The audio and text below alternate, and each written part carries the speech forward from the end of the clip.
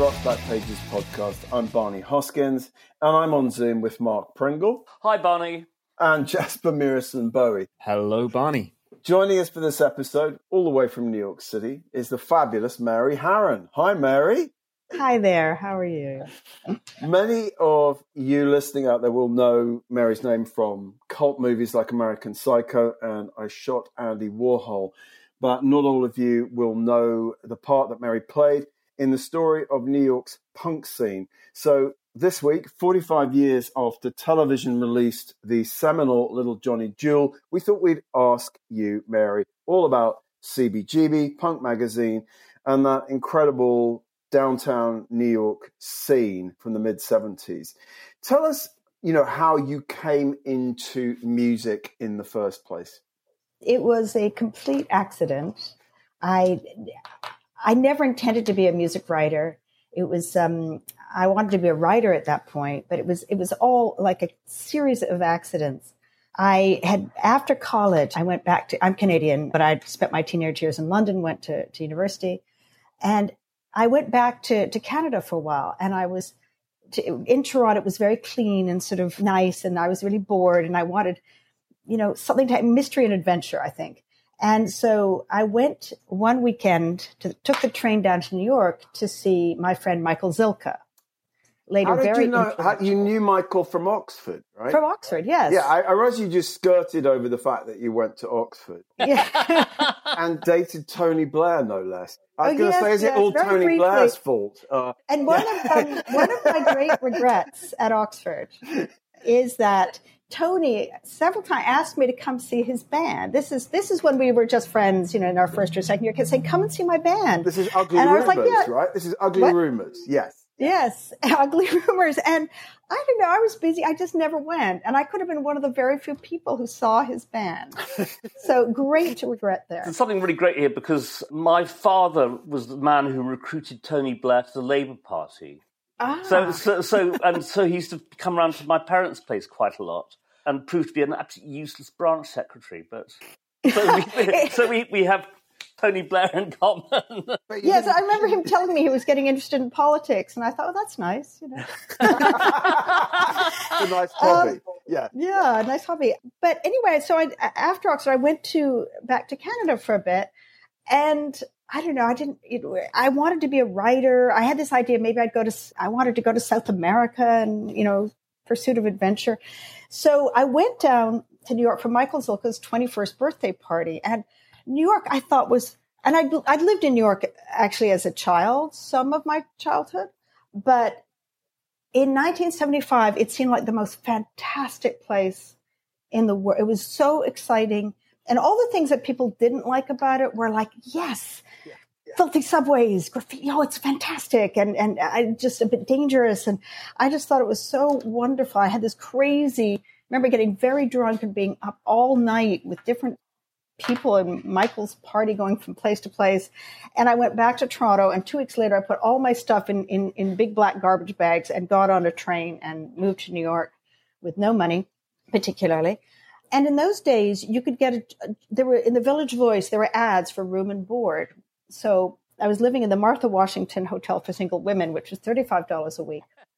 And I moved in there for a month, and I went and interviewed for these different jobs, and I chose the weirdest one, which was a supposed film commune called Total Impact, which was in the East Village on 14th Street and 2nd Avenue, then considered a hellhole. Now it's unaffordable. Yeah. Full of French, big box stores. But then it was kind of edgy. And Total Impact had taken over 2 abandoned buildings on the corner of 2nd Avenue and 14th Street. And they were supposedly making what sounded to me like an absolutely terrible film called Getting Together about communes and all kinds of stuff. And anyway, I ended up running the kitchen because I didn't really want anything to do with the film. And I like to cook. So I was running their kitchen, trying to decide what I was going to do. And one day, a kid came in, 19 years old, named Eddie McNeil, Legs McNeil. And he had done some work for these guys on some other film. And he said to me, we started chatting, and he said, these people are all crazy here. And I said, yeah, I've clocked that. And what do you want to do? And I said, I want to be a writer. And he said, well, you should meet my friend. He's starting a magazine. and it's called Punk. And I thought that was so, because, this was before punk, right? So punk was just very cheeky. Like a punk was just like a bratty kid, I thought that, because I thought it was going to be like some literary, partisan review. No, Punk. So that was great. I said, sure, I'll meet your friend. And one night they came round when I was mopping the kitchen floor after serving dinner to the film commune. And they said, we're going to go to CBGB's. And I was wearing, Legs always tells me, I was wearing a long flowered dress. It was 1975. And they said, you cannot wear that to CBGB's. Go change. So I changed. And we went down what, to the East. Mary? What did you change what did you change into? Oh, I looked terrible. punky And attire. I did jeans and something, And we went to CBGB's to see the Ramones. And when we got in there, we met at the door Roberta Bailey, very important person, photographer, key. And she was really nice to us. And she let us in for free, which was huge. And I think one of the reasons why they invited me on is I had a tape recorder. And so, you've done interviews, maybe you can help us do an interview. We got in there. We were supposed to see the Ramones, which we did, which was amazing. And I'd never seen anything like it. But also when we arrived, they said, Lou Reed is here. Yeah. And I did not know very much about music, but I did know the Velvet Underground. I really liked them. And so I was super excited about this. Anyway, we sat down and this blast of sound, the Ramones, 75, this blast of sound, incredibly loud. And it was and the set was over in 15 minutes. I think maybe they had a fight on stage. I think Legs said they did. I hope so. Probably, Johnny glowering and, it was just whoa, this was just almost like an art event. It was so crazy and intense, but also real because you were in the Bowery. And things were very real. And then afterwards, Legs and John decided they would just ask Lou Reed if they could interview him. Yes. And so I was, very in awe, but they were just brazen and very bratty and went and did that. And so at some point that interview happened. That interview started in the club, and then Lou Reed kind of invited us to tag along to a restaurant after. But in the meantime, they said, oh, we're busy with Lou, so can you go interview the Ramones? So I did my first, and there I met Danny Fields. And I did this sort of crazy little interview. And I knew so little. I mean, I knew certain things in music, but I didn't know any of a lot of the cool, apart from I knew about Warhol because I was obsessed with Warhol, and I knew about the Velvet Underground, but I didn't really know anything else. And so when I met Danny and I said, oh, so you're managed, who else did you used to manage? And he said, Iggy and the Stooges. And I didn't hear right. And I thought, I had never heard of them. I saw Iggy and the Sturgeons. Oh, fish. That didn't find its way into print, presumably. I know. I don't know. I think I'm happy to admit it. It's okay. And I think the fact is I just asked them all kinds of dumb things, which was in a way the punk magazine style. And John Holmstrom had a really great philosophy about what we were doing, which is that we don't know, we are, in the very first issue of Punk magazine, he had to think about the definition of punk, which is an amateur and inexperienced hand, an ignorant person. So it's that's what we are. We don't know anything, and we're not pretending to. So the fact that I wasn't asking complicated, musical questions, it was more really, I don't know, just simple things. Why do you do this? Why do you do that? And I recorded this interview, and then we went on this crazy late night thing with Lou Reed, where he was actually quite mean to us. Well, Lou Reed made it's Lou. Surely some mistake. Yes. And in fact, at other events, I realized I've had this later when I was a grown up and working for the BBC. I went and did a film about Lou Reed, and he was incredibly mean to us then, and then relaxed after he terrorized everyone. Was completely charming. So anyway, he kind of yelled at Legs, and I was quite intimidated. And he was with Rachel, if you remember, who was the first transgender person I'd ever met. Now, that was kind of agog, really, at this world that I had. And I remember we went to this club and sort of watched him eat, I think, because we didn't have any money.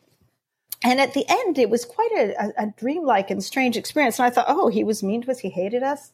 And we were standing out in the street afterwards, and John Holmstrom was jumping up and down saying, we have a magazine. I was like, but he hated us and didn't really want to talk to us. So anyway, fast forward a few weeks, I'm still in my weird little hotel, and I wrote out my interview. And I think sort of instinctively, I just wrote it down a bit like comedy, like a bit like very plain, like this is what it is. This is what they were saying. They were funny, obviously. And I just wrote a bit like, I'm this outsider, I wanted in.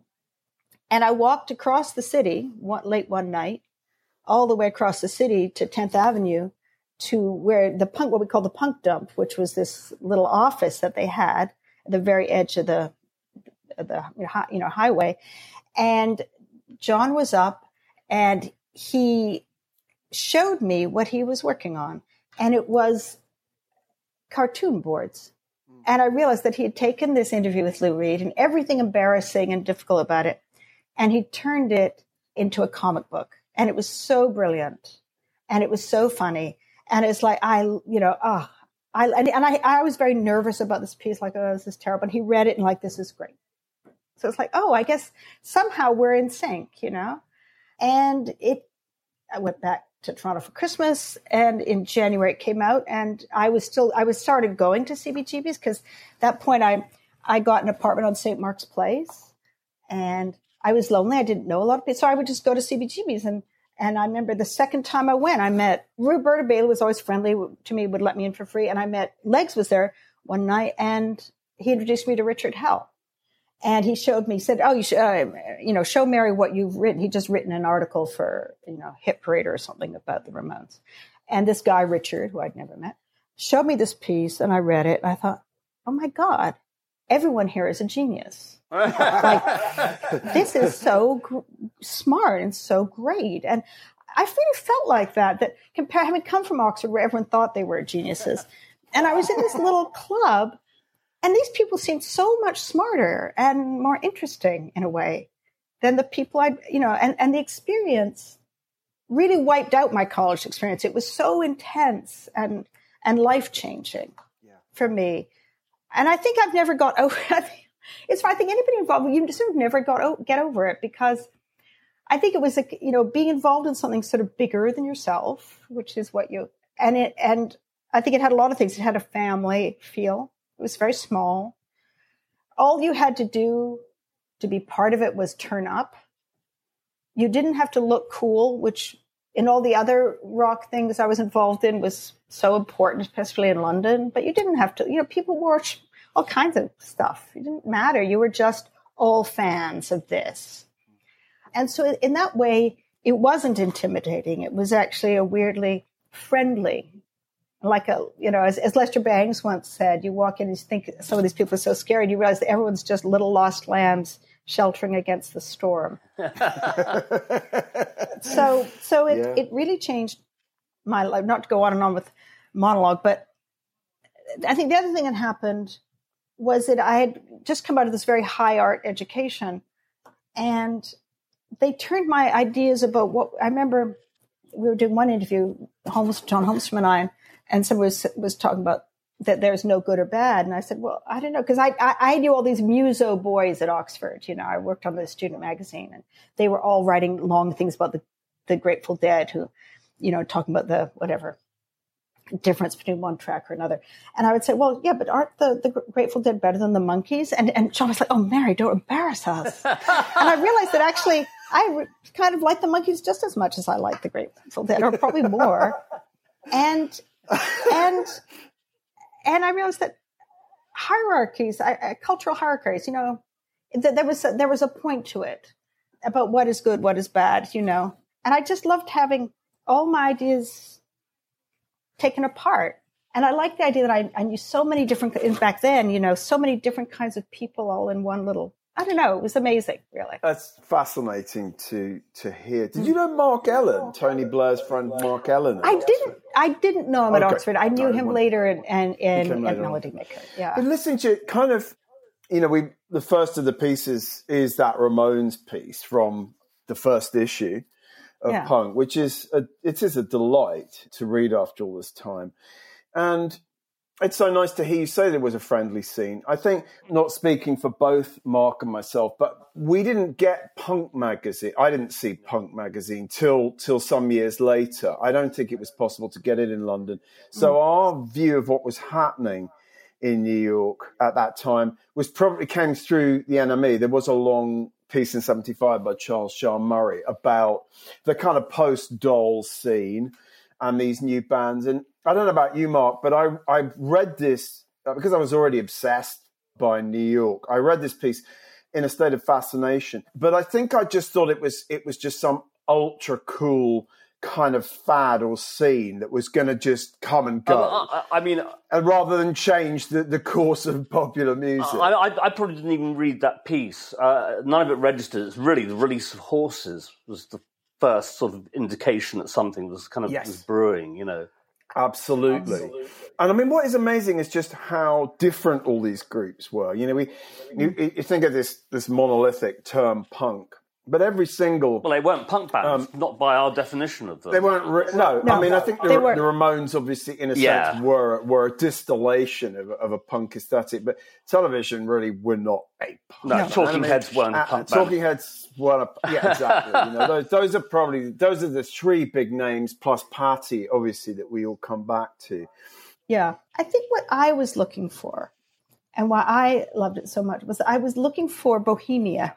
Yes. I was looking for, New York in the 50s. I was looking for beat, or I was looking for Paris in the 20s, the idea of coffee houses or artists and garrets. And I felt like, I realized, I found it, but it's like rock and roll. And it just happened to be rock and roll.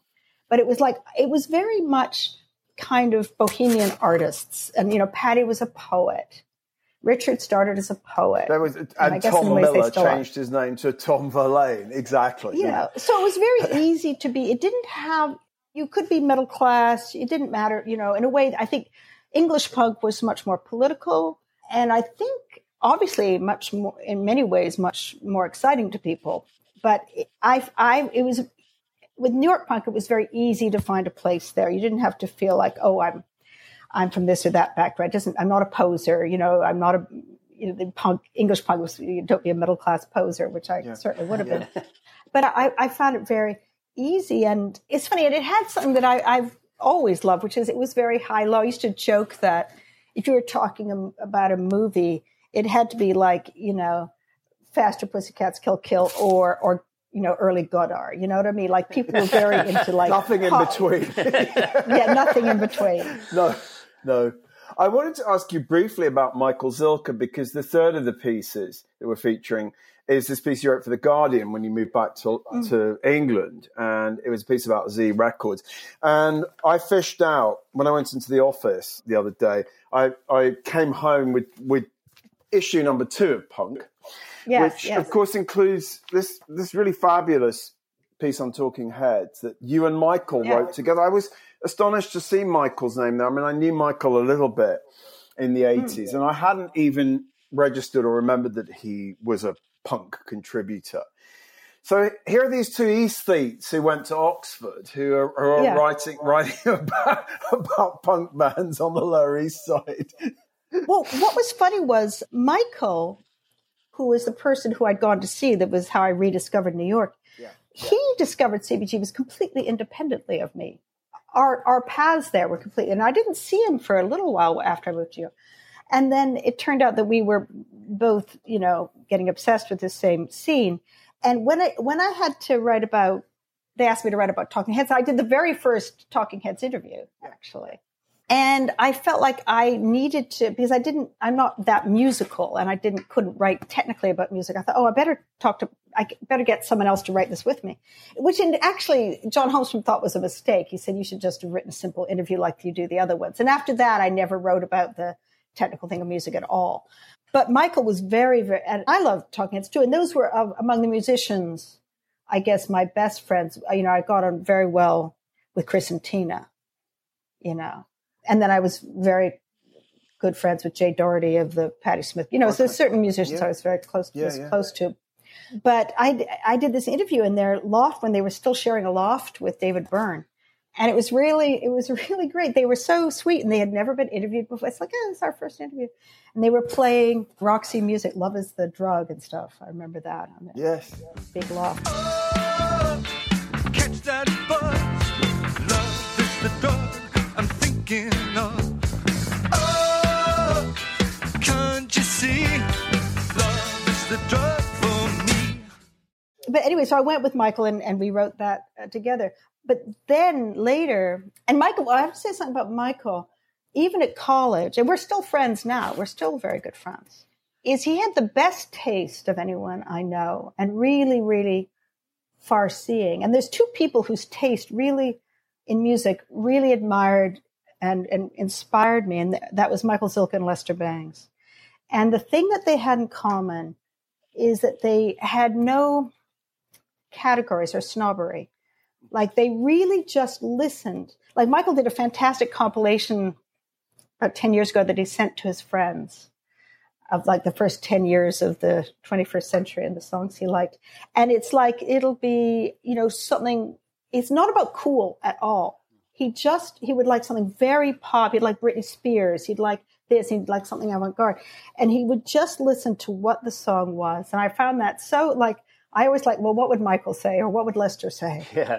I mean, it's interesting that Barney and I both love a lot of the records that came out on Z label. I mean, it's a shame that the label didn't last longer. I mean, but just fantastic number of really, really interesting and good records came out. I mean, did Michael just sort of at a certain point think, you know what, I could develop this record label and stick with that, or I could go into the oil business? I think that Island Records kind of pulled the plug on them. Right. I think it was Chris Black. But no, I think it was heartbreaking for him. Okay. I think it was heartbreaking. And he had put so much into it. And I think he really cared. And he did an amazing thing last year. He gave all his artists their copyrights back. Oh, that's very cool. Now, who does that? Nobody. In the history of music. Nobody, no, he's a true, true fan and a true kind of, not an entrepreneur so much as like someone who just really cared about this stuff. And I thought the other thing about Michael, he's doing books now, and the visuals were fantastic on Z. And I think they influenced the whole idea of factory records a lot, actually. Yeah. Having a sort of curated overall look and a house style and I guess Blue Note did that too, but Z Records really did a whole overall. And I was very close to Christina, Michael's wife at the time. The late Christina. Which is, I was very sad. Very devastated by that. And we were very close friends. And I had this kind of uptown world where I'd go and hang out with Christina in the Upper East Side, and then I'd have a downtown world, And would you sing "Is That All There Is" together yes, over a glass of sherry? Yes. Is that all there is? Is that all there is? If that's all there is, my friend, then let's keep dancing. Let's break out the booze and have a ball. If that's all there is. So Michael, over that period, the thing that he did first was he started a little record label with John Cale. Yes. And I was obsessed with John Cale. I used to go to hear him every night he played at CBGB's. I just loved him. And Michael Zilkha was the first person who told me, like, you have to come see John Cale solo. Yeah. And I remember talking to me even back at Oxford about this concert. He'd seen some crazy concert where John Cale had a doll or a mannequin. Yeah. Legendary stuff. And I loved his solo work. And so Michael asked me to come and meet with him. And I knew John a bit. I wrote a piece about him and all that. And asked me to help, I think, with some of the kind of press release for their it was called, I think I gave them the title actually, it's Cheap and Nasty Records. Because, John said he wanted to look cheap and nasty. Cheap and nasty. And then later, John Cale wrote the score for my first two movies. Of course, that's absolutely right. So there's a real continuum here, isn't there? I mean, mentioning John Cale makes me want to briefly just talk about this enormous Warhol piece that you wrote, because the backdrop to everything we're talking about in a way is Andy Warhol as the Factory, isn't it? I mean, the Warhol, the Velvet, John Cale's involvement with Patti Smith. There's such a sort of thread through all of this. This very, very long piece that you wrote for Melody Maker. I mean, I remember reading it at the time because I think it was around time I wrote probably the first things I ever wrote for Richard Williams at Melody Maker. And I remember this piece, Pop Art / Art Pop. And I reread it in anticipation of this episode. It's a really terrific piece. And of course, your first film was I Shot Andy Warhol. So you said earlier you were already really fascinated by Warhol. Was that a big part of? I always think Warhol has so much to do with the way New York has sort of evolved in pop culture. What was your interest in Warhol? Well, I was very into art when I was a kid, and my original idea was I was going to go to art school. Okay. So I was probably more into art than, music. And I remember when I was like 10 or 11, my best friend and I, her mom was an art critic, and we did a project for school about pop art and op art. That was my first thing. And then later, when I was about 15, there was a magazine called I that was like a kind of hip. The East Village Eye? It was called I. It was like it was just like an attempt to do a sort of cool. It lasted like 3 issues, but someone gave me a copy, and they had a piece about Warhol's Factory, and I looked at these photographs, and I was completely fascinated by them, enthralled by them. And so later, when we were at Oxford, I was working on the ISIS, the student magazine. We did an issue on the 60s. And I said, I don't know whose idea, but I wanted to do one on Warhol. And I wrote a rather sort of disapproving and snooty piece that was sort of belying my real obsession with it, because at that point, Warhol was considered like a bad person because of Edie Sedgwick and all that. But I spent one summer going to Warhol's movies. They had a retrospective at the Electric Cinema. So, I was reading books about Warhol, and I went to all these movies. It had a big effect. And later, when I made my first movie, I went and saw all those movies again. So I was very affected, but I was just really fascinated. And I think the same way I was fascinated. And then I had this big obsession with the Velvet Underground. And part of that was that they were lost. It was mysterious. They'd broken up, and no one had really written their story. And I wrote the history of the Velvet Underground for NME. But I was in Texas working on something. This is after I'd actually moved back to London. Someone helped me track down Sterling Morrison, and I had like a series of interviews with Sterling, and then eventually managed to meet all the members of Velvet Underground. Well, I'd already met Lou. He wouldn't be interviewed for this piece, but John Cale and Mo Tucker, and it was people involved. Walter De Maria, people who worked with them in the early days, and eventually worked up these kind of epic piece. But I was absolutely obsessed with everything to do with the Factory. And so when Richard let me write this piece, and I can't remember whether he suggested it actually, or I did. I can't remember. Well, he was very hip to the Velvets himself, wasn't he? I mean, I think he was huge on that. Mark, he reviewed Velvet Underground and Nico for the local paper in Nottingham. Yes. Yeah. Oh, yeah. And Nico, Nottingham was not ready for the Velvet Underground. No. And for a few months, actually, after leaving New York, I went and lived in Paris for a few months and taught English or whatever. And I met Nico and spent an evening with her to interview her when she was in extremely bad shape, actually. Yeah. But it was that thing about lost beauty, lost stars. And so for the Melody Maker piece about Warhol, it was a chance to go and interview and they were willing to be interviewed. All these people, Viva or, Jared Malango, everybody in the Factory, just to try and put together. You spoke to, didn't you? Yeah. And, of course, Warhol himself. I mean, you described as hilarious. So I suppose typically, archetypally Warhol-esque interview where all he says is everything is great. Oh, it's great. It's great. I love it. Oh, they're great. And then, the other thing he wanted was, why don't you get Bridget to do the interview? He managed to kind of get someone else to do his interview. I had met him once before at Michael Zilka's birthday party in sort of 1976. It was a little dinner party. It's interesting. When we talk about Tom Verlaine later, one of the clips from the audio interview we're going to run is him talking about Warhol and how nice he was. And he says that so many of the artists were really snotty, were very arrogant, were obsessed with their careers and so on and so forth. And he said that Warhol was just a really very nice man. Yeah, and it's funny, in a way that's true. I mean, when I met him, there was something very vulnerable and charming about him. I mean, it's interesting because he was a very complicated man and an unhappy man in a lot of ways. But there was a vulnerability and a sort of sweet quality to him. And then I think that, again, as with punk, there was something similar in the attitude, which was sort of acceptance.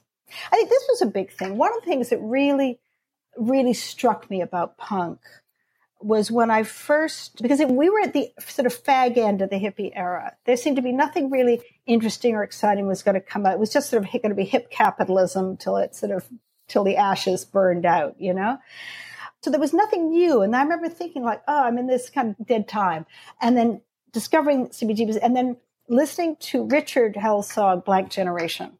Like, just the doors blew open because it was like, I belong to the blank generation. I can take it or leave it alone. I belong to the blank generation and I can take it or leave it each time. Well, I belong to the generation, but I can take it or leave it each time.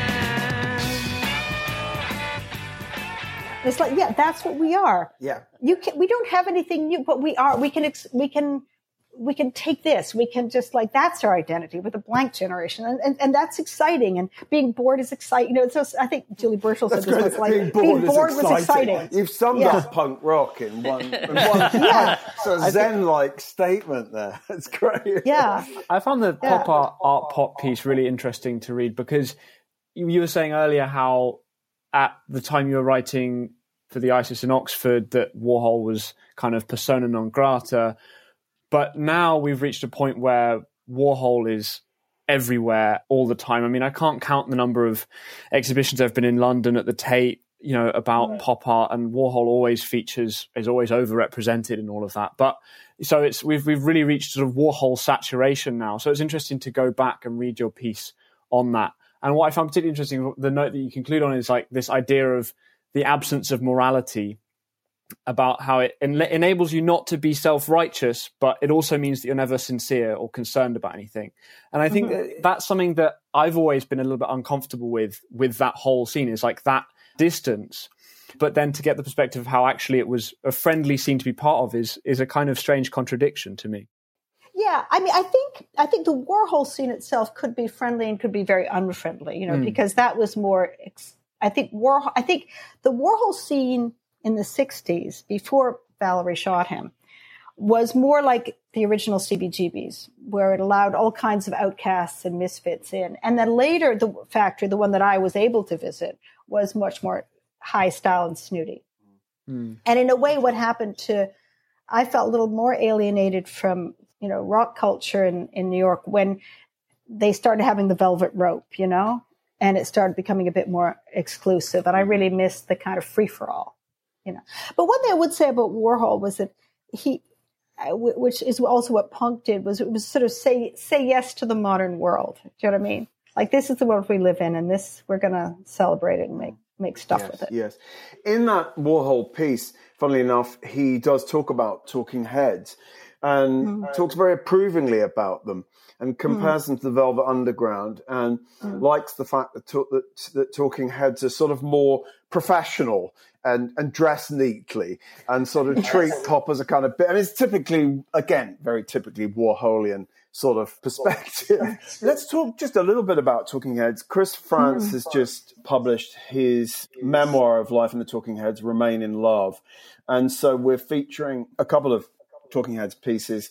One quite early one by Richard Goldstein from, I think must be the Village Voice, where he's just seen them at CBGB. So around the time you and Michael would have been interviewing them.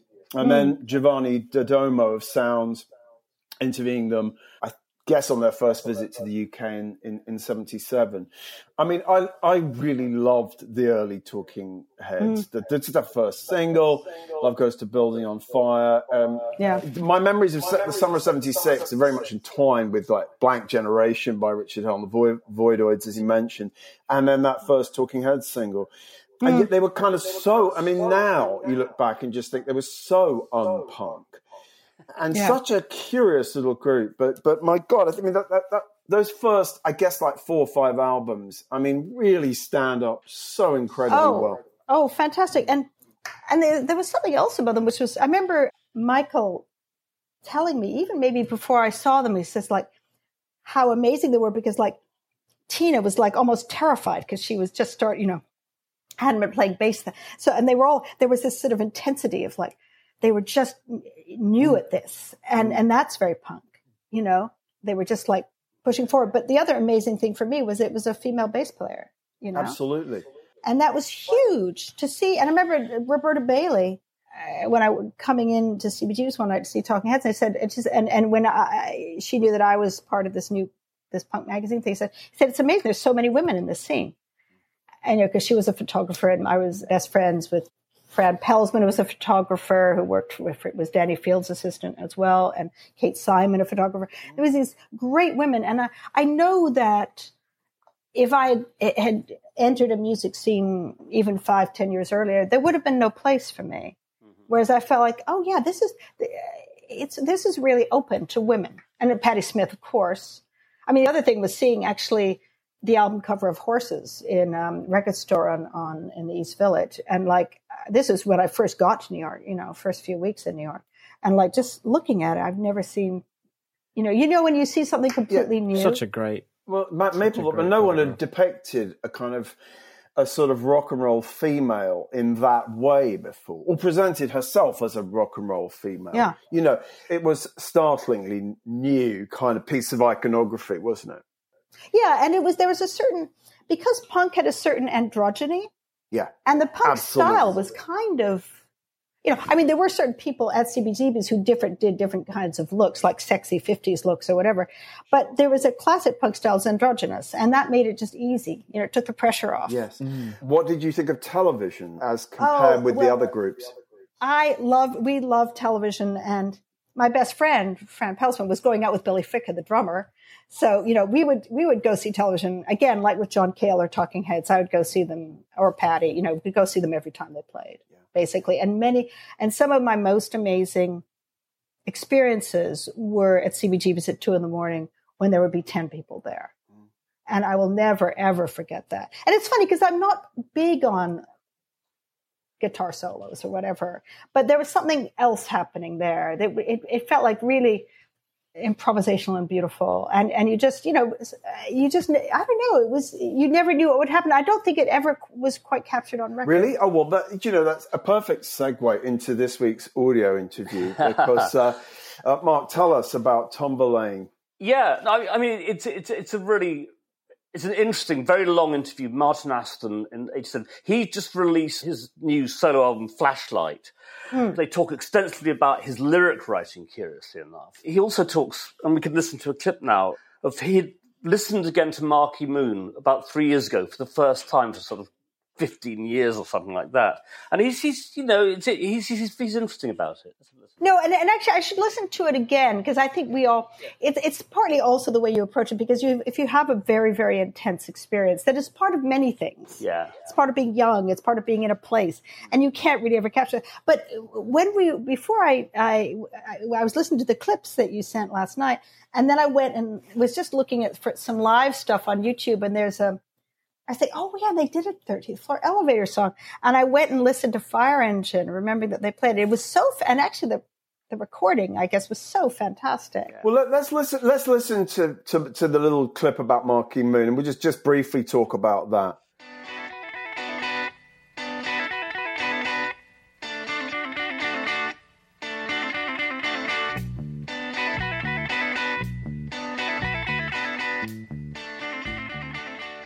Never hear it. I mean, I don't listen to it. I think I played it once about 3 years ago to see what it sounded like, and it sounded like, first of all, I thought, I mean, the thing that I think is likable about that, like any first record of a band that's been playing live for a few years, is that it is definitely captured performance. And I've still tried to do this with the records. I mean, in other words, this new record was done extremely quickly.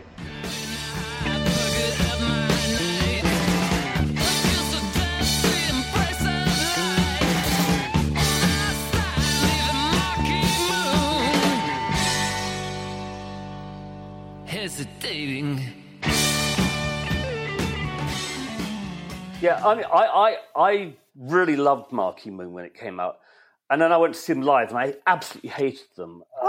We saw them support. Were you at that gig, Barney? Yeah, supported by Blondie. Supported by Blondie, and Blondie basically blew them off the stage because there was something. There was nothing coming off the stage. They were a bit joyless in performance, but it didn't change my appreciation of Marquee Moon, I have to say. I still think it is one of the 10 greatest rock albums ever made, which ironically has something to do with Andy Johns, who engineered it, who was, of course, Led Zeppelin's engineer. I think Eno had tried to capture television. Richard, of course, we go back to Richard Williams here. He was doing some kind of A&R scouting in New York in 1974, and he went into the studio with television, a very early television, with Richard Hell, I think, still in the band. And they just didn't come up with the goods. And I think Island didn't sign them. But then, like 2 years later, they were on Elektra. Andy Johns went into the studio with them. And I think, engineered one of the greatest sounding rock records ever. It's a fantastic record, I think. And it's interesting to hear about the soloing, because I do think there's that kind of tension between those two guitar players. It's just not self-indulgent. It's incredibly intense. Which leads us perfectly on to the next clip. Okay, let's hear that then. Yes, which is about guitar soloing.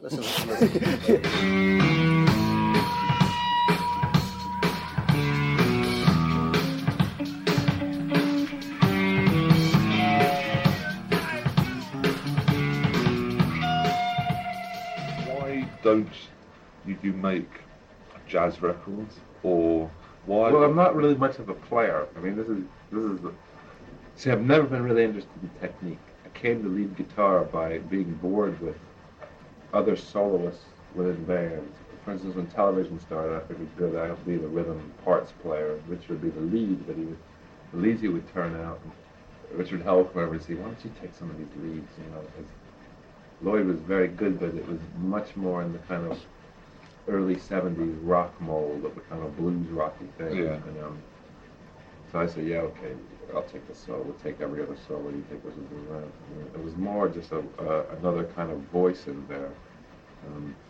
But again, in playing these solos, they become there is a demand, and I think again because to try to surprise oneself, to try to, rather than to create something archetypal or stereotypical, something that everybody knows works. There's much more desire to, first of all, serve the song in a way.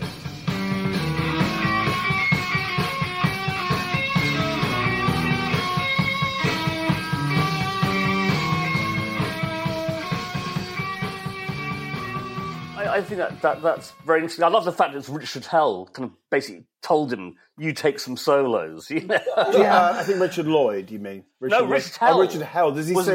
I was struggling to hear it a little bit. Yeah, no, Richard Hell suggested to Tom that he take some of the solos, because I think he's just getting really bored with Richard Lloyd's very much more sort of pro forma rock guitar solos, But I mean, he's a really interesting guitar player. Yeah, and I think it was dueling guitar solos, which made it exciting. Yeah. So it always had tension. It always had definitely had tension. I mean, in some ways, it reminded me almost of pre-punk bands like the Dead to some degree, and Quicksilver. There were these two different styles going on, absolutely brilliant.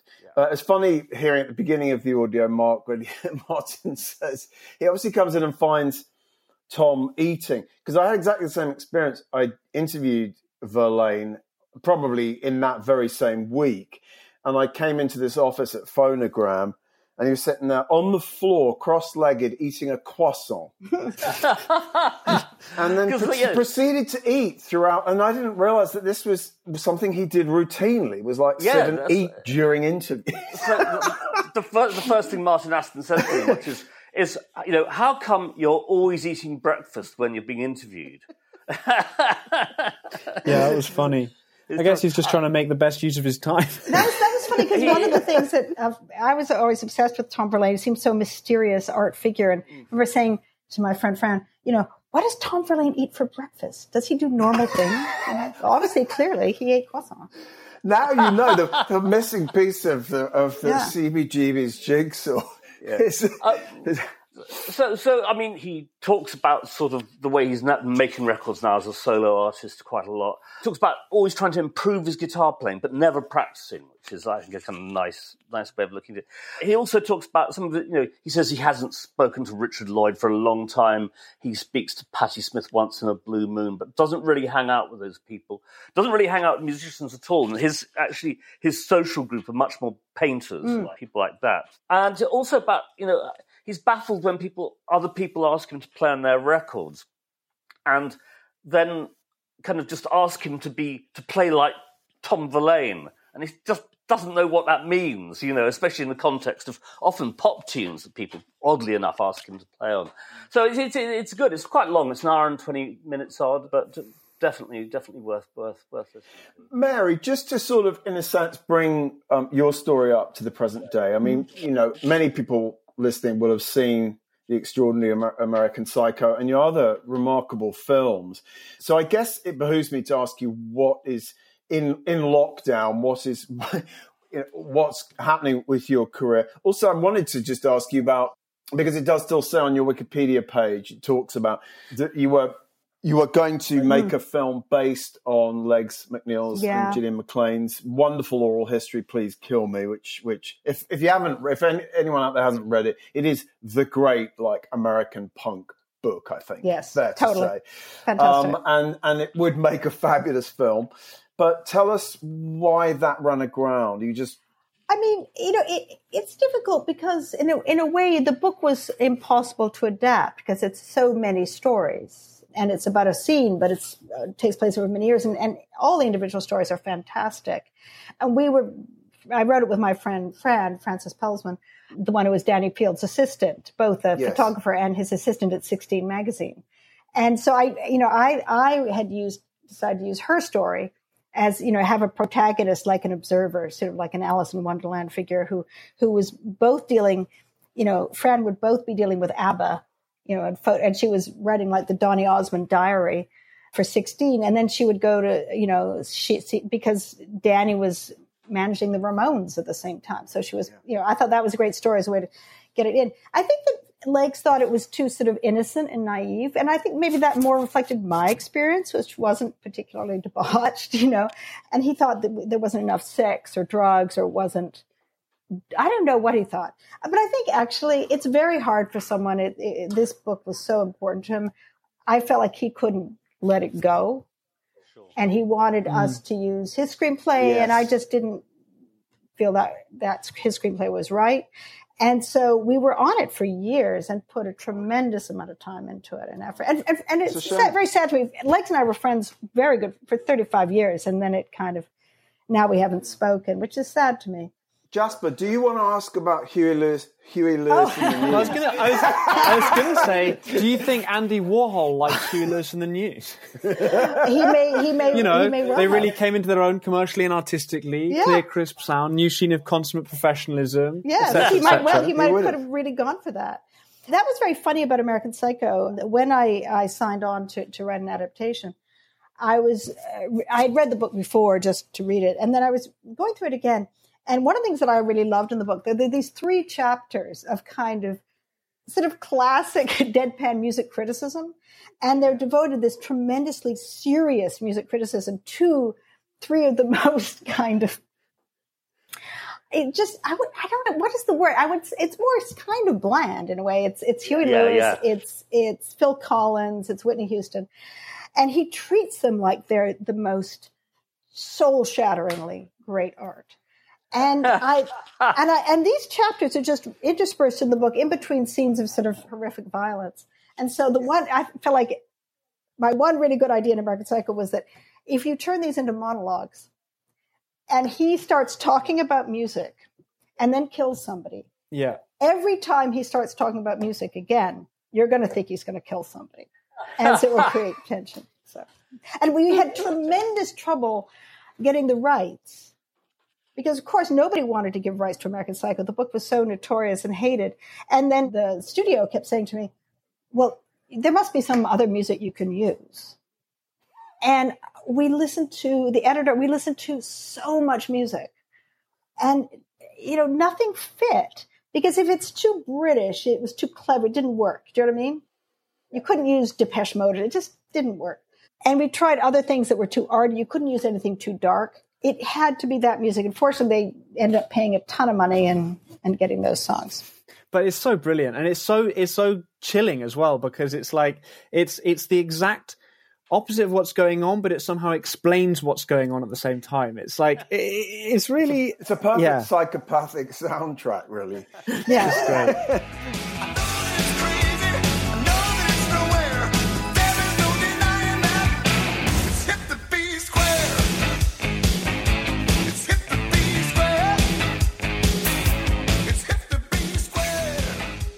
And so that was really fun. And I also found that when we were editing American Psycho, the more upbeat the music, the better it worked. Yeah. Like Katrina and the Waves, perfect. Yes. Yes. I wanted to use Talking Heads. Once in a lifetime I wanted to use, and they wouldn't let the record company wouldn't let me. And back then, it wasn't as easy to get hold of people. I couldn't get hold of David. I think if I'd been able to just ask David directly, he would have said yes. Yeah. Mary, it's been just great talking to you. I wish we could talk for another 2 hours and prevent you from doing anything else today, because it's just so much I wanted to ask you, but we are sort of running out of time, and I think at this point we're going to have to talk about another guitar hero who we lost only a few days ago, the great Peter Green, the Fleetwood Mac legend. Before we sort of paid tribute, were bands like the original kind of blues version of Fleetwood Mac, did they mean anything to you, Mary, when you were studying in England? I mean, I remember seeing them saying, "I would rather go blind." Didn't they do that? Yeah. Yes. And thinking Christine Perfect. That was fantastic. Peter Green was in there then, right? I think he may have just. He might just have left at that point. Yeah. So I wasn't that aware from them. I was more aware of them, obviously in New York in the late 70s, when they had their whole pop career, they were huge. Of course, a very, very different thing. I wasn't that aware of them. Later, I appreciated them more. I remember hearing them more because I believe he joined Children of God at one point. No, that was Jeremy Spencer. Oh, that's Jeremy Spencer. Right. Okay. But funnily enough, I wasn't that. It's funny. I appreciate them now, and when I've listened to more classic blues and stuff. So I appreciate them now, but I can't say it was part of my... I mean, Peter Green didn't join the Children of God, but he did go a bit crazy thanks to LSD, and he did give a lot of his money away, and for a moment became a kind of Jesus person. What always sticks in my mind, long before I ever really listened to Peter Green, or probably even really listened to like Clapton playing with the Blues Breakers, I remember the late Roy Carr at NME saying to me once, of course, the great white British blues guitar player was Peter Green. B.B. King told me once, all those other guys can play, but Peter Green is the only one who makes me feel something. Oh. And that's become something like that's become a very famous quote. Oh. And my God, words like lyrical don't come close to expressing what a beautiful player he was. It really was. I mean, to pick up from what Verlaine was saying, it was not about technique. It was about feel. Mark, given that you were listening to records, I imagined, Fleetwood Mac, Blues Breakers records in the 60s. What was your take on Peter Green at that point? I loved him. I mean, the only John Mayall record my brother brought home was Hard Road, which is the one with Peter Green on. Then Albatross was a huge hit in England. And I loved them. It's odd. If you listen to them now, they were a pretty crude band. Yes. They were pretty ropey, actually. There's a really good live album recorded at Shrine. It's called Shrine 69, where his playing is just astonishing. But, the rhythm section were clunky and... Pretty ploddy, weren't they? Pretty ploddy. And they were very rough around the edges. But, no, he was just a fabulous player. And they on tour of Europe, they went to Germany and invited this party by this kind of very kind of almost aristocratic beatnik couple who later crop up in all kinds of places. Keith Richards knew them, and he mentions them in their book. Yeah. They also were associated with people in the Baader-Meinhof gang and so on. Yeah. And this party, they were all given vast amounts of acid. And that was the point where Peter Green sort of started going over the cliff. He didn't really come back from that. I mean, the good thing is, in his later years, probably due to better medication, better medical help, because essentially he was schizophrenic, is that he was able to start playing again. Nothing like the way he used to play before, but occasionally, some people report seeing him playing live, and actually he would suddenly come up with maybe if the meds beautiful were guitar. just right, you know. I mean, I remember you and I saw him at that Bishopstock Blues and Festival, it's terrible. the Peter Green Splinter Group, and it was just it was woeful. It was heartbreaking, you know, when you knew what he'd been capable of. You mentioned that Shrine album. There's the live version of Something Inside of Me on that. I remember reading Greil Marcus writing something about that live album, and I didn't really expect Greil to be someone who'd respond to that kind of lyrical blues playing. But he wrote very movingly about it. And the playing on that is just, because I listened to the studio version, it's just not a patch on it. It's quite a routine. And you listen to the tone of this Les Paul, and he just makes the guitar just sing. I mean, it is absolutely chillingly beautiful, I think.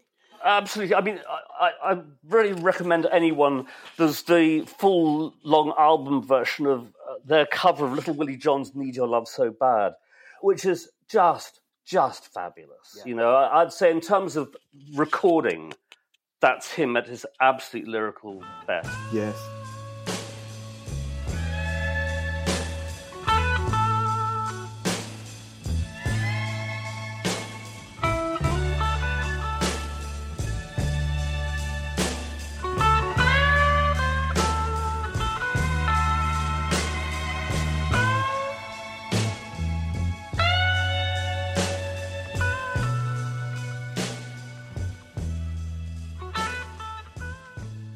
We could go on about it forever, but it's sadly. Also, I mean, Denise Johnson, who's the great backing singer for people like Primal Scream and others, died this week, very young, which is extremely sad. That is very, very sad. I mean, she's such an important part of that scene, the really. Screamadelica thing. Yeah, completely. And of course, Alberto y los Trios. Yes. Paranoias. You tell us about... Well, I mean, I really didn't pay much attention. Mary, were you aware at all of Alberto y los Trios Paranoias? Probably not. It's very familiar to who? They were a sort of Mancunian, almost. They were like a kind of Mancunian version of the Fugs or something. It was this kind of satirical kind of comedy, wasn't it, Mark? They would just take the piss out of other bands. Remind us of which members. C.P. Lee or Chris Lee, as he's referred to in this Miles piece. Yeah, I saw them supporting. I can't remember who they were supporting. I saw them supporting someone at Hammersmith Odeon or something, and they were very funny. They really were, they? They had this one song called "The Winfield Wall of Sound," which is based around the fact that Woolworth's own brand stuff was called Winfield, and so they brought out this little practice amp, the Winfield practice amp, and it was the Winfield Wall of Sound, which made me laugh, you know. But no, a lot of people who I know knew him and remembered him very, very fondly. Really interesting. Well, this Miles piece from January 1977, he goes to Amsterdam and Eindhoven, hangs out with them, and at this point they're already doing sort of punk pastiches. There's a Patti Smith pastiche called Radio Iguana. and then there's a song called something, a sort of Ramones-style ditty, it says here, called Teenager in Stuck. But they took the piss out of everybody. They did a Captain Beefheart parody called Gingham Toadwort Trout-esque Boogie. So, I mean, I didn't really experience them, but reading this Miles piece that we've got on the homepage intrigues me. It makes me want to hear more. They could have done a sort of sturgeon mask replica from Iggy and the Sturgeon. I mean, that was so funny, Mary. I mean, it made me think, well, if they had been called Iggy and the Sturgeons, would the sort of history of punk and post-punk have been completely different? It would never have happened. It would never have had liftoff.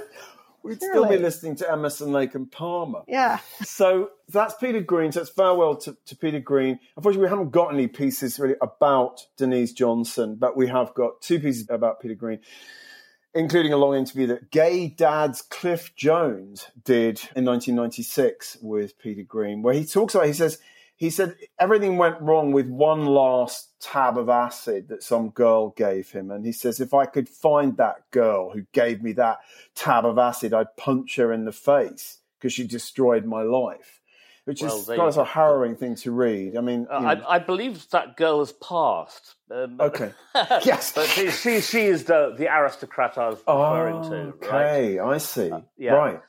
Interesting.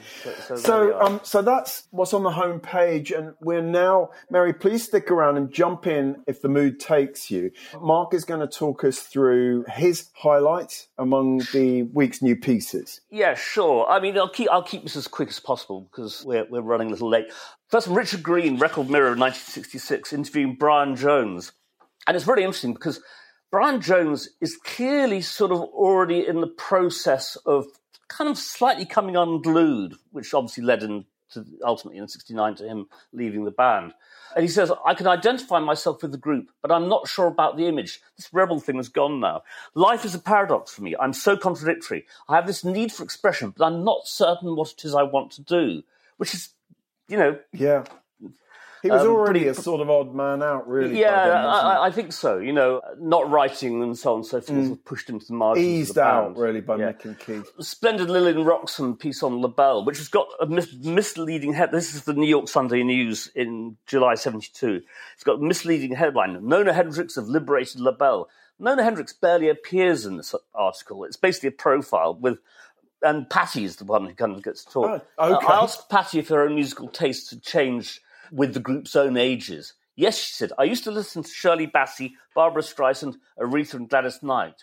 Now I just listen to, Aretha and Gladys. Did Lillian Roxon mean anything to you, Mary, when you moved to New York? Because yes. she was already obviously deceased by then, but I imagine a lot of people... Yeah. I knew people knew her, and she was a legend. She was a big figure, actually, even though she had passed. Yeah, completely. So we recruited her via her niece, who was an Australian politician, a very successful Australian politician. Philip Elwood. I mean, I'm not going to read anything from this, but it's just interesting. Is that this San Francisco Examiner in 1978? He wrote a really rather good defense of disco, just at the time when people were claiming that disco sucked. And he said, a little bit, as usual, the critics of the disco craze, as often as not, are critical of the volume of the music, not the music itself. And they're critical of the environment, audio, visual, social, which they associate with disco sounds. Although every contact I've had in recent weeks with those who object to the disco movement revealed none had ever been to a disco club or a disco dance hall. What a surprise. I've just mentioned Paul Morley's review of the Bush Tetras at Rainbow Theatre in 1981 for the NME. Barney, you and I were both at that show, weren't we? Me too. Yeah. Yeah? There you go. It was go. so cold. In fact, Paul Morley refers to how cold it was in the Rainbow that day. And the sound was pretty dreadful. But it was an interesting show. Another great New York band. And that was a whole New York night, wasn't it? It was a whole New York That's right. lineup. It was the Ray Beats. Yeah. Was Adele Bertai in the band at that point? In the Bush I don't know. I think Adele... Don't think so. Was she in the... was she ever in the Bush Tetras? I thought she might have... She was in James Chance and the Contortions. Then she formed the Bloods, didn't she? Oh, so maybe she wasn't in the Bush Tetras, but she was part of that. She might briefly have been. Yeah, I know. Or maybe she just, they were all associated. She just wrote a great memoir that's going to come out that she sent me, which is really good. She's a lovely person. Yeah, I she's met wonderful. her in LA a couple of times a few years ago, and I really liked her. Yeah. I mean, Bush Tetras actually, I didn't really get at the time, and I really get them now. I think Too Many Creeps is one of the great records. Yeah, I think they're fantastic. I agree. Too many creeps. Too many creeps. Too many creeps. Too many creeps. Too many creeps. Too many creeps. Too many creeps. Yeah. 1982, Michael Goldberg and Cream interviewing the Knack's Doug Figo. Now, the Knack are already on the way down by this point. But he's such a ponce, this bloke. I ain't chauvinist, but girls are a different breed. I hate to tell you this, but you ain't going to get what you need. Oh, Doug. It's so gross. Baby, please. And last one I'll talk about is Jeff Beck being interviewed by David Sinclair in the Times in 1986. It's just, I've never been back and capitalised on what I've laid out. It's irresponsible, not at all professional, but I'm still here. And as long as I can keep playing better than last week, I'll keep going. And he talks about, when Led Zeppelin made it so big, I was jealous, absolutely jealous as hell. But I'm glad I carried on as I was. And that is him describing this sort of determined sort of streak of his, of orneriness, that he, not selling out to kind of to the prospect of making huge amounts of money. That's my lot. Thank you, Mr. Pringle. Jasper, you got it in? I'll just mention a couple of things. One thing that ties in is a piece about, it's a book review of a book called Superstar DJs, Here We Go, which kind of ties into the sort of what happened after what we talked about with Cheryl Garrett a few weeks ago when she was on the podcast, when the Superstar DJ kind of started demanding too much money and was actually pretty rubbish, so nobody liked them anymore. But there's quite a funny little bit that ties in something you talked about earlier. Mimicking the superclub's tendency to celebrate their own success, New Labour, ever ready to hitch a ride with a happening youth movement, chose a top club anthem, Things Can Only Get Better, as its election night victory theme in 1997. By a nice irony, one of the most successful superstar DJs, Paul Oakenfold, currently owns a house in London's Connaught Square, next door to Tony Blair. This is the Tony Blair podcast, isn't it? We'll have to get him on. I was just amused to read that, having... And one of the other things is our first article on Rizzle Kick's sort of chirpy hip-hop duo from Brighton, Caroline Sullivan, reviews their second album. And there's the last line of it is, "Great one-liners tumble out. I was more confused than all John Terry's black friends. Tune swagger, and like the debut, the whole thing is irresistible." I just thought I'd mention that because... So who was the writer again, Just? That's Caroline Sullivan, and the line, that's one of the lines from one of Rizzle Kicks' songs. Right. Well, of course, and this is the week when Wiley, Wiley has spouted anti-Semitism all over his Twitter feed. And I hear another grime artist who knows him said that he actually genuinely believes all that stuff. Oh, for goodness sake. That's very apparent. Yeah, I mean, Stormzy came down on him like a ton of bricks, which is good. But I mean, it's just so depressing. It's so also, depressing. I think he's probably hold his career under the waterline. I think it's everyone's dumping him. His management company are dumping him. I think his record label are dumping him. It's just going down the tubes. Yeah. There is that photograph of him and Dizzy Rascal sitting outside the block of flats in Bow that I lived in for 15 years. So it's because they kind of came from that estate. Is that where his anti-Semitism started? Probably me. He didn't want to look at me. He just thought, the Rothschilds. The last thing I want to mention to end on a lighter note is I added a piece from an interview with Rick Astley on how we made this dwarfs Never Gonna Give You Up. And it's great. I mean, Rick Astley's one of those, I mean, he's become, people of my generation know him because Never Gonna Give You Up is a huge meme. It's one of the original memes of getting rickrolled. Yeah. All of the listeners are about to get rickrolled.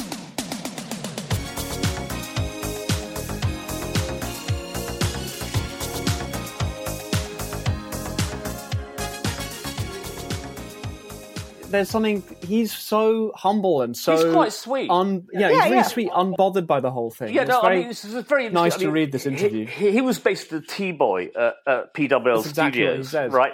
One day I was making tea for Bananarama. The next I was at number one. Yes. The pop dream. When my band was signed to RCA, we went to the end of the year conference where there's a lot of backslapping goes on. And he had just had a whole series of massive hits. He went up to receive an award with Pete Waterman. Pete Waterman basically pushed him to one side and made the speech on his behalf.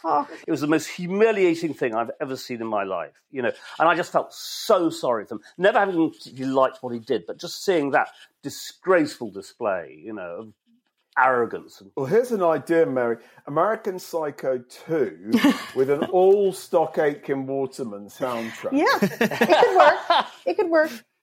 Hey, that's our gift to you. Thank you. Just, are you okay in New York? Is everything all right? Just all the madness going on in your country.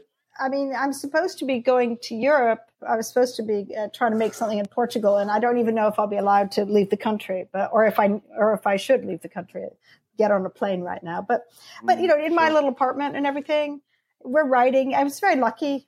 I can just work on scripts, work on projects that may or may not happen. But it's kind of nice to have an extended period just to write. Yeah, absolutely. Well, look, thank you so much for joining us. So it's been an absolute delight. Oh, it was super fun. Thank you. I hope you've enjoyed it. It's a fascinating time and place, and you were right there in the eye of the hurricane. And thanks for sharing your memories and insights on that time. And Mark, we are going to go out, are we not? This brings things to a very neat conclusion, really. Yes, Tom Verlaine talking about his fondness for Andy Warhol. Perfect. Great. So we'll be back in a couple of weeks, hopefully with Alan McGee in the hot seat. I won't be here because I'll be in Italy, risking getting locked into a Mediterranean country for the next 3 months. If you get stuck there, you're just going to have to proofread articles about PFM. Hunt down old Italian music magazines. Mary, thanks again so much. We are going to say goodbye to everybody now, but come and see us again sometime. Yes. Good luck with all your future and present projects. Thank you. This is really fun. I love this.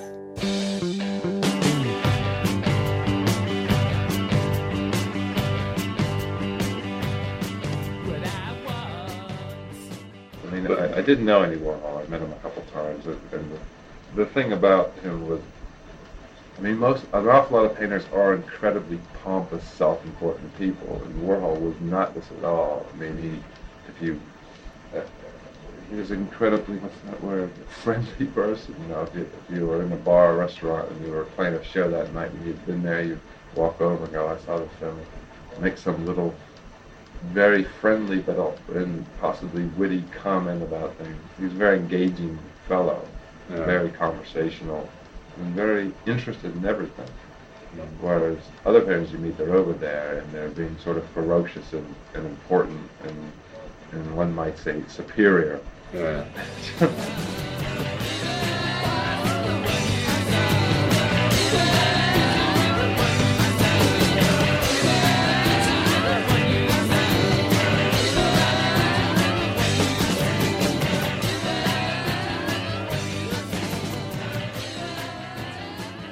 That was Tom Verlaine in conversation with Martin Aston in 1987, concluding this week's Rock's Back Pages podcast.